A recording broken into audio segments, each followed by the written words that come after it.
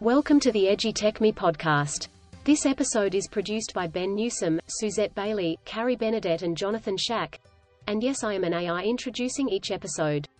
The latest episode of the Ep.24 Me podcast discusses how AI is impacting the way we think and how this can have both positive and negative consequences. It also looks at how our thinking is impacted by the information we consume. AI can be used to influence people's thoughts and opinions, and how educators and parents need to be aware of this and teach critical thinking skills to their children. Welcome again to the Ep.24 Me podcast, hanging out with Carrie Benedette, Suzette Bailey, Jonathan Shack, and myself, Ben Newsome. And today is the thinking episode. Well, we've been thinking a bit, right? But this time we're really thinking about thinking, I think. Maybe. But what I'm getting at is... Are you sure, Ben? AI. Sure. I don't know. Well, how am I sure? Well, actually, AI just might be helping disrupt, change, channel the way we actually think. And a lot of us have been sort of loosely aware of this, but it's coming at us rather fast these days, guys, yeah? Very much so. so. Well, there's the old saying, I think, therefore I am. And which is another question for AI in its own right. But as we were just talking a little earlier, shooting the breeze about, the music I listen to on a walk, which I plug in, what I want to hear, and then it starts to give me what I want to hear plus. And I'm now thinking how I might now game the AI that's actually giving me those contributions, because if I hit delete too much, it ignores me. So thinking is a challenge in its own right, but also when you combine it with AI, it takes us to another level. Well, it's interesting because one of the first things I thought about was that AI, we really talk about our privacy and our choices, and who knows what our choices are. And so that's where I first went with it. But if we're talking about how we think, there's quite a lot of studies now at the moment saying that AI is showing up to be able to alter the way we think because of the way we are using apps, the way that we're actually interacting with the AI. So, I think there's a lot of opinion from our listeners, particularly if you're parents with your children. Do we limit time? What do we actually allow for young minds in their development, their social and emotional development, as well as the way their thinking skills are starting to develop? So I think the thing with this too is, we've done some episodes before around how AI can help to improve decision making, cut through, give us information faster and things. But this whole aspect of, are we abdicating responsibility by getting AI to do decision making? And is it in turn reinforcing particular preconceived ideas that people already have, using this aspect of we're looking for something to validate? As humans, we tend to gravitate to people who share beliefs on the same thing as we believe in. And so AI actually representing, the whole concept of fake news is quite, prevalent, or at least the concept of it is prevalent. We can get into a whole discussion of if it's actually real or not as a whole nother different topic. Is the fake? Is exactly, sort of thing. But the reality is there's a perception that's there, and then there's a perception that people are being influenced by that. And how much of that content is being generated by AI, and in turn, how much is our thinking being impacted on by AI directly or indirectly?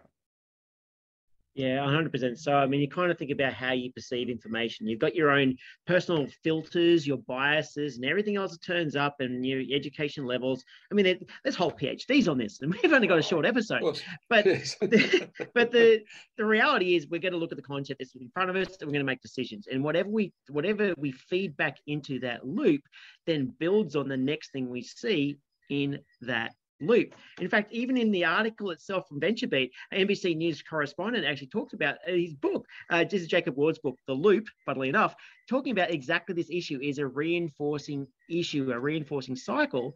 And the issue is, I suppose, a bit like going down through the rabbit hole. if you choose the wrong rabbit hole, you're going to fall a little way. Yeah. And you can continue to, and are you, when you go down that rabbit hole, are you inadvertently reinforcing that rabbit hole even considerably more as you go down and deeper, and it becomes this positive feedback loop of that you actually end up being more, sort of believing it even more strongly. And, is this a reasoning for, or at least a possible scenario as to why some people believe things more strongly over time than, that they may have, we've seen this with COVID, how things like, 5G affects COVID, or these sort of things, all of these sort of wacky theories to some people are not wacky to other people. And these kinds of scenarios, does this happen because of this kind of positive reinforcement loop? Well, what is the truth? How do we're all seekers of truth, aren't we? That seems to be one of our greatest quests in life, is to try and seek our own truth. You can't handle the truth. But it's super interesting when you think about the type of media that we choose to tap into, or who we get our daily information about. Just take for an example, because there are so many different avenues now. There is not just the nightly news or the radio bulletin that came out and we all sat around the radios to listen to the news, right? Over the decades. So now we have so many avenues. So trying to work out what is reality and what is the truth has become even more difficult. It is much more difficult because, on some of those nightly broadcasts now, you're actually getting the opinion of the journalist rather than the actual news. They interview each other. And, you're thinking this is news, or, absorbing it as news, but it's not news at all. It's their opinion of what is happening. And this is very dangerous. And, I take a particular magazine every now and again from the UK with an Australian wrap, and 10 articles, there'll be 9 articles out of 10 will be agreeing with my sort of political prejudice, right? And the 10th will not. But I'm about a third of the way through the article before I realise which one it is. So it makes me think. Yeah. Well, this is the beauty about how education systems are actually set up in the first place. I mean, there's the output of the scholar to be somehow useful in society, but it is fundamentally about helping kids to understand and navigate their landscape that they find themselves in, hopefully to think. So I guess big shout out to our wonderful educators who do an amazing job trying to help these young thinkers to develop into great people.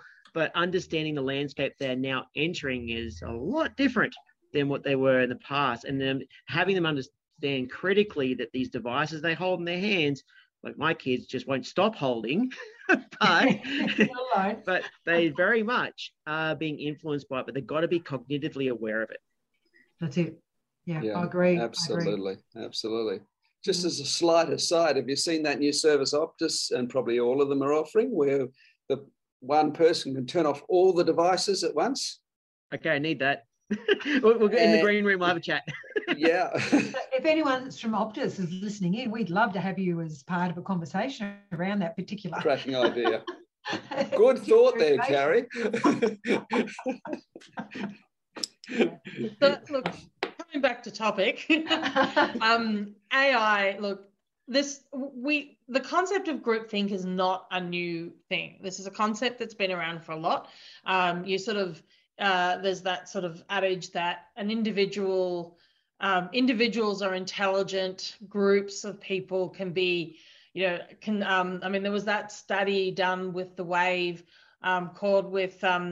they got students to actually act as prison guards and some to be prisoners, and over time it influenced. So if that can be that kind of situation's influenced by the scenario, the situation that humans are put into, AI ultimately can, like it with everything else, it can fast track things. And so unfortunately it can be used in this way. And I think you're absolutely right, Ben. We need to be, educators out there, parents, even for ourselves, we need to be aware that this is possible, and to embrace our own individual critical thinking and to assess what we're reading, not only for what it does, but also how did it come about and what is the evidence that actually what we're reading is actually is valid. And I think critical thinking is even more important these days, not less. And I must say, I wonder whether over time, even government policy might come in to actually shape some of this stuff, so with the ability saying to go, you know what, I don't want my next pressing of whatever's happening in the apps I don't want it to influence my next choice. Tick box, yes or no. Yes, you can influence my choice because I want my Spotify list to be awesome right now. Or you can click it and say, you know what, I really don't want to click on Shacky's music list and then get it forever as well because I love Shacky, but I don't need to hear all the music that he loves too. Undoubtedly, you wouldn't. Yeah. So, all right. So, I mean, I hope this helped you think about being disrupted to think. Got me thinking anyway. Either way, this is an interesting episode, and I'd love to know what you think about AI. I wonder if I can say think any more times. But what are your thoughts around this? We'd love to hear about this on the EduTech.me podcast. Hang out with all of us as usual, talking about AI and how it helps or hinders or does something to our society. Hopefully not disrupt it. Hanging out with Carrie Bernadette, Jonathan Shack, Suzette Bailey, and myself, Ben Newsom. Have a fantastic evening, morning, or night. Bye. Bye now. Bye. Thanks for listening to the EduTech.me podcast. We hope you enjoyed this episode. Please subscribe to get notified about new episodes.